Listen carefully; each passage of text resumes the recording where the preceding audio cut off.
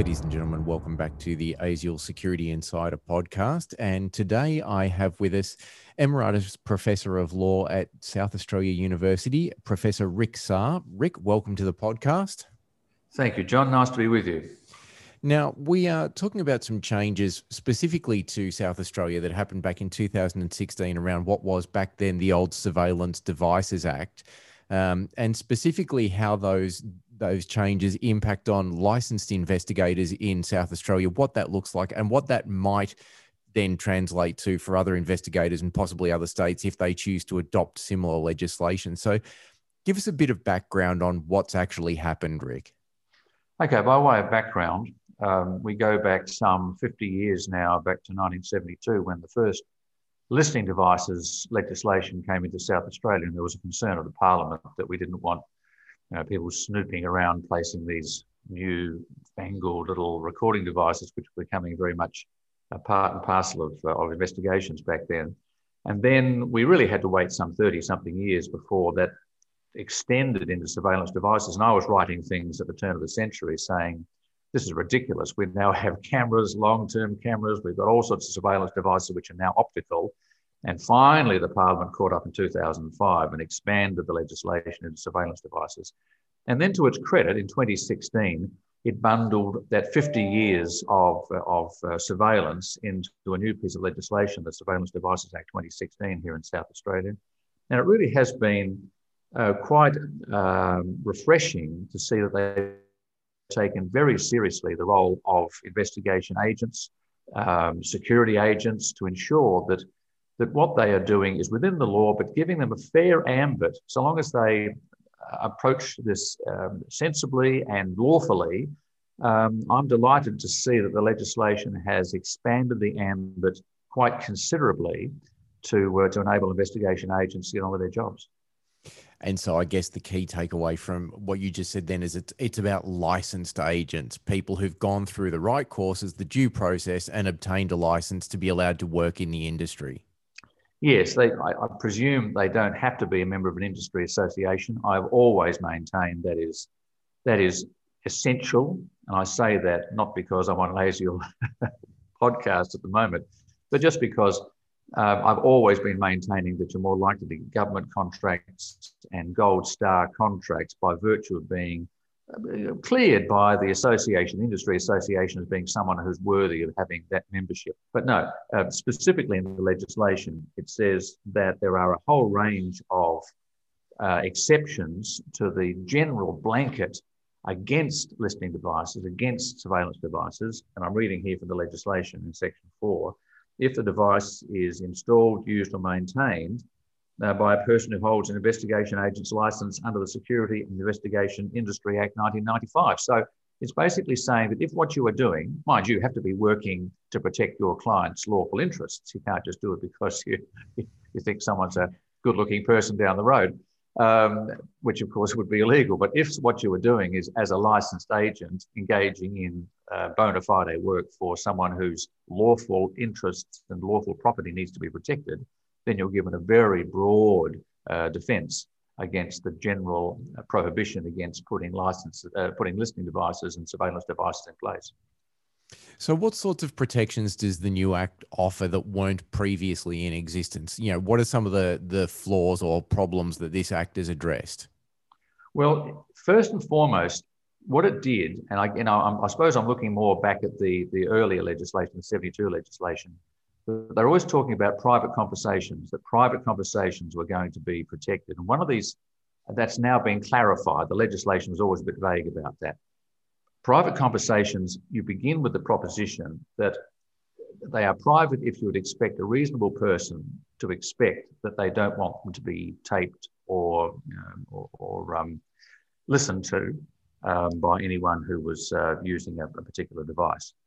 However, that is now expanded to say that if the person can be observed from a public place into that private space, then they're fair game. In other words, the only ones now who would actually satisfy that definition of private conversation would be in a private room with no windows and no doors. Although presumably if you did have an authority to bug a room, you could do that. But the bottom line is that it used to say generally that if you thought the conversation was going to be private, then you had to observe that privacy. But now if you've got a long lens camera or whatever, and you're in a public place looking into a private space, then that is now part of the exemption. That's no longer a private conversation. That's an open slather conversation. Or indeed, there's another part of the definition that says that if the person who's supposed to be having the private conversation reasonably infers that someone from a public place might be able to see them or hear them. So that has broadened. And the other thing that's been now very carefully put into the legislation in a way that I'd love to see interpreted by the Supreme Court, hasn't happened yet, but I'd like to be, is this idea of public interest all the way through the legislation, certainly in relation to listening devices, certainly in relation to optical surveillance devices. There's this exception that if what you are doing, either observing, recording, or indeed communicating, is in the public interest, then that is exempted as well. Now, of course, one has to differentiate what is in the public interest and what is of the public interest. You and I might think it's interesting to hear what's going on with these two people having this assignation somewhere. That might be of public interest, but it's not in the public interest. I'd like to get some interpretations from the courts as to how that's going to be interpreted. But it does allow an investigation agent who is engaging in putting a covert microphone on what otherwise might be inferred to be a private conversation to go to the media in relation to that if they thought that was something that was about public health, COVID-19, a breach of a dumping in terms of environmental law, those sorts of things. So there's a lot more scope in that regard, I'm pleased to say. And so just to clarify around this, does that then mean under this new legislation, and again, we reiterate, this is specific to South Australia, but this is stuff that may also in other instances apply to states moving forward, or may already be enacted in some of those other states, but this is specifically about South Australia. But just to question that, so if I am using an app that allows me to listen in on someone's phone calls on their mobile phone, that is actually under this act okay, as long as that conversation is happening in a room that might be viewable from a public area? Yes, let me make it very clear because there's a distinction here. You can't tap into the phone conversation because then you're running into the whole idea of telephone surveillance, which does still require, in fact, you can't do it, the police do it, and they require a judicial warrant. That's actually listening into conversations where you are thousands of miles away, tapping into a conversation. But if the person is talking into their phone and that conversation can be, well, you can't hear the other person responding, but you can certainly hear what the person is saying. If you are in a public place, you can observe, tape, we'll leave communication out for the moment, but you can certainly preserve that conversation in some sort of digital form and give it back to your client, so long as what you're doing is in a public place, listening in on a private conversation. Now, that doesn't have to be in the public interest. That simply has to be if you are preserving the lawful interests of the person who's instructed you. So let me make that very clear. Yep. You're sitting outside my window in the street. You see that I'm on the phone. My window is open. It's obviously a private conversation this person's having. I stick a surveillance device in the tree to observe the tree that actually is a public place, not on your front yard, but would actually be in the laneway or the street outside the house. That picks up the conversation that you are having privately with someone. I can't hear the other person because I'm not tapping into the phone. That would have to go to a judge. But I can then tape that and take it to my client. And so long as that's in protecting of what's called their lawful interests, then that's acceptable. Now, again, I'd like to hear from a judge every now and again just exactly how that plays out in terms of what those lawful interests are. Are those lawful interests? Is my wife cheating on me, or in my lawful interests, is there a conversation going on about a contract that's going to engage with insider trading or something else? Then obviously that's going to be the lawful interest of your client. Just how far that goes down. Typically, lawful interest involves money. I must say that the law is always about money. If someone's going to lose money, then that's your lawful interest. If someone's going to lose their sweetheart, that might be a little harder to justify. But generally speaking, if you're getting paid as an investigation agent to engage in some degree of surveillance about what's happening within family matters, then that typically, I would have thought, comes within the broad ambit of lawful interests. Right. So again, for the sake of clarification, if I'm on a public area, be it a park or the nature strip or whatever it may be, I can use a directional microphone, like a parabolic microphone or any sort of directional microphone, to try and pick up that conversation. But that doesn't extend to a bug that I may have hidden in that room and then stood across the street in the park recording it. I think that's a fairly safe assumption. Although we can go back, if you're talking now about a bug, I would say that generally speaking, that just goes back to those earlier bits of legislation, the Listening Devices Act, that in fact you can plant a bug on instructions from your client. But again, you'd have to say it's not about public interest here. In those circumstances, you have to say you're protecting your client's lawful interests. And that would have to be a pretty high bar, I would have thought, because placing a bug in someone's office would be I won't say a bridge too far, but that's a lot higher than simply putting a directional mic in someone's direction where they're having a conversation in a park somewhere.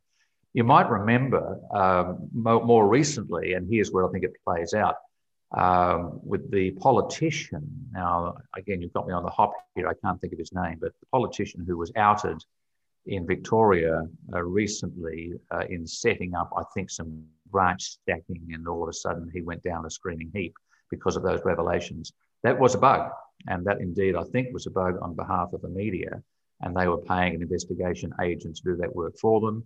Ultimately, we all saw it on television because that was actually very much in the public interest. So you'd be more likely to have a clean bill of health legally by putting a bug in someone's room if what you were doing was determining whether or not there was going to be some catastrophe in relation to the environment or something was going to happen that was going to affect a lot of people. A private bug to work out whether or not someone was cheating on someone else, I'd have to go and ask the law interpretation on what protecting the lawful interest would be in those circumstances. So it's a bit of a sliding scale. Yeah. So given that a lot of this legislation is predicated around this idea of, being seen or witnessed from a public place, you may or may not be able to answer this question, but do drones throw an interesting curveball into this? Because, you could be on the 32nd floor of a building in the conference room and still be observed from a public place. My guess is that is a public place. The air is public. And I would imagine that in those circumstances, a drone would be acceptable. In fact, I did some work on this when drones were first becoming available. Of course, they're now massively available because the cost has come down so dramatically. And there were a number of cases where drones were flying over people's backyards, etc., and there was nothing the person could do. I'm just trying to think where I saw that more recently. Where someone had actually sued the company that was operating the drone, and the drone operator, and presumably the person who had asked the drone to go up there, for in what's called nuisance, saying that if the drone was going to be hanging around for a period of time, then you could actually get a court order to get rid of it, because after all, it was now becoming an annoyance. And that's still the case. But that's a very slow and long process to sue someone for nuisance. You want to get rid of that drone immediately. And I was talking, I know what it was. I was talking to someone recently, and they said they know the answer. You fire a shotgun blast at it, and then of course they're going to come at you and say, "Well, you ruined my drone," and you say, "Well, you are ruining my privacy," and it's going to go nowhere. So the answer to your question is no. A drone is observed from a public place if you can record that. And if the person then destroys your drone, you probably don't have much of an argument, because after all, they were angry, and you'd have an embarrassing court argument to go back and ask them to compensate you for your downed drone. I think you'd then just have a problem with the police charging you with discharging a firearm in an unsafe manner. But yes. You'd need to have a firearms license, and you'd have to have some excuse saying you thought you were turkey shooting. That's right. So I guess this brings into question some interesting considerations for corporations now, because we see all sorts of examples, one of which leaps to mind of a large bank who shall remain nameless, who have got one of their boardrooms sitting on the outside of the building right next to the walkway that crosses over into Darling Harbour in Sydney, where all and sundry can literally stand on the walkway and watch everything that goes on in their boardroom. So if you happen to have a laser mic that picks up the reverberations off glass, I'm assuming under this legislation, if that situation were replicated in South Australia, you can legally stand there and listen to everything that's going on in that boardroom and record it, and you're well within that act. So long as you are protecting the lawful interests. I think that's the thing too. It's yes, it's not placing a surveillance device. It's not placing a listening device. You are observing, listening, observing and recording. And I suppose no one is going to be too upset about it unless you decide to release that to the media, in which case you'd have to claim public interest. And I can't imagine hearing about a boardroom of a bank would be in the public interest at all, because after all, it's in the public interest to keep those negotiations and those discussions confidential. Unless you believed, and here we go again into the conspiracy theories, unless you believed that the decision was being made, for example, to blow up an Aboriginal sacred site, in which case you had some reason to believe that there was going to be something that you wanted to hear. So let's put that scenario. You hear the bank is about to finance Rio Tinto, is about to blow something up. You put your laser beam or whatever it is that hears that conversation. You're not protecting anyone's lawful interests, but you are protecting the public interest in whether or not a particular sacred site's about to be obliterated. So that could easily be quite exempt under the South Australian legislation. I don't know about what happens in other states, but that would be in the public interest to make that happen. I'm quite astonished that they would actually put that room there, bearing in mind that it does leave them open to the observance, not just of listening devices, but lip readers as well. Absolutely. Not to mention everything you happen to write up on the whiteboard. But as we know, there have been instances from the Banking Royal Commission where there have been discussions had around things like insurance policies that certain financial institutions were selling, where they knew that there was no chance they were ever going to have to pay out on them. They were simply a money-making mechanism, and that may well be deemed as being in the public interest if it was found that a financial institution was purportedly selling fraudulent financial products. But that's a whole different conversation. It is a different conversation, but it's an important conversation. The same thing with politics as well. I think anything to do with politics is in the public interest because it relates to the way in which our democracy is operating. And I tell this story on myself going back when I stood for office back in 2010. I was under the Labor Party instructions to toe a particular line. It was actually to do with climate science. And the Prime Minister, Julia Gillard at the time, was just ahead of the 2010 election, was taking a different view. And some people knew that, journalists knew that, and they wanted to catch me doing that. And so at a public meeting, someone came up very close to me clutching a bag. And I thought that was a bit odd, but she asked me a question about the Gillard position on that. And I said, look, I respect the Prime Minister, and I'm obviously in favour of this, and it's far better than the opposition. However, I would do this, this, this, and this.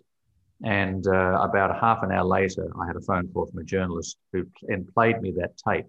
I said it was illegal under the then 2005 Surveillance Devices Act. They said, you should know it's in the public interest. And I knew I'd been gazumped. And so sure enough, I had no intention of that going public. I had 10 people around me at the time. But I knew that was in the public interest because it's in the public interest to know whether or not all the candidates are on board in relation to a policy. So I do come back to this point, John, right at the outset, that a healthy democracy does allow people to engage in this sort of behaviour in order to make transparent those sorts of decisions. What the legislation is trying to do, of course, in the other direction is to not have a situation where you and I are bugging everyone else just because we want to know what's going on. Governments are bugging us. Investigation agents are bugging us. So, but we're all under surveillance, that kind of 1984 horror situation or Handmaid's Tale situation of a dystopian society where everyone knows what everyone else is doing. And the legislation is trying to drive a line halfway through that. We do not want a position where everyone is being observed all the time. That'd be a horrid democracy in which we want to live. By the same token, if things are happening in relation to the environment, climate science, the economy, banking, financial institutions, aged care, young people, domestic violence, those are the sorts of things that are far less likely to occur if people know they're being observed. And I'm saying this legislation, by putting the public interest, however defined, and it will be further defined by the legislation, as a broad exemption, I think is a good way of going. And also making sure that when people who do have the power to put those bugs, those surveillance devices, optical surveillance devices, listening devices, and if they are authorised by virtue of their having a licence, they've gone through the fit and proper person, etc., they're given a lot more sway in these debates than your private citizens. And to that extent, I think the legislation is good. I should also say there is no such exemptions in relation to GPS tracking. It says you can do it, but you've got to really have either police authority or judicial authority, unless you are simply trying to get your GPS tracker back again. That's a funny exemption. And it doesn't apply to metadata retention, which of course has its own legislation about looking at the way in which data retention and data is being observed. That's a whole different kettle of fish under the metadata retention laws. But insofar as we're talking about optical devices and listening devices, it does give a lot more power to people who wish to observe, so long as they're protecting someone's lawful interests or so long as they're protecting the public interest. Okay. And so if people wanted to know more about this, where might they go? I'd really put that back in your hands, John. I'm presuming that ASIO's probably got some guidelines. I'm really only going on my copy of the legislation. You can get a copy, or anyone can get a copy of the Surveillance Devices Act.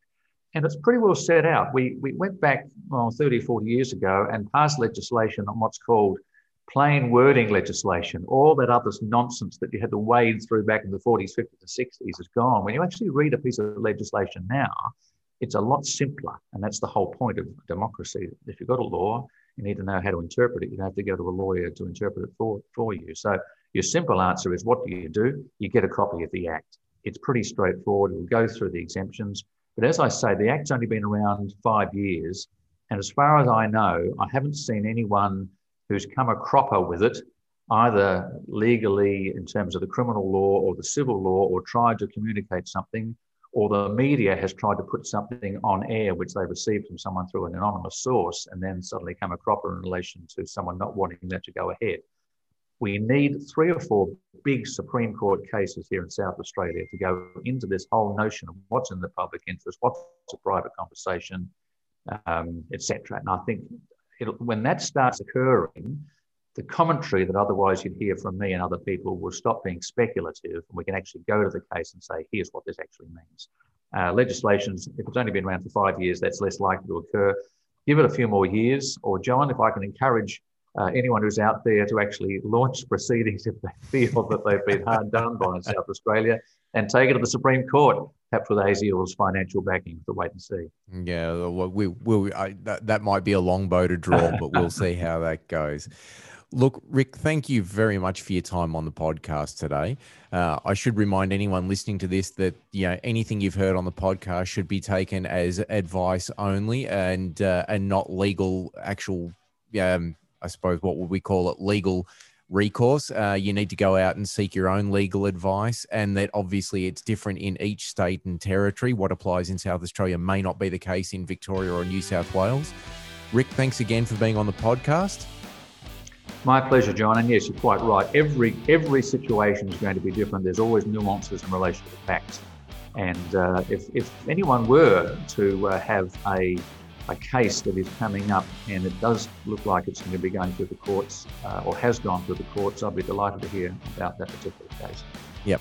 And if you'd like to hear more podcasts like this one, there are plenty of others in the ASIO series. You can find them on Blueberry, iTunes, Spotify, Google Play, the Android store, and all the other great places you find podcasts. Thank you.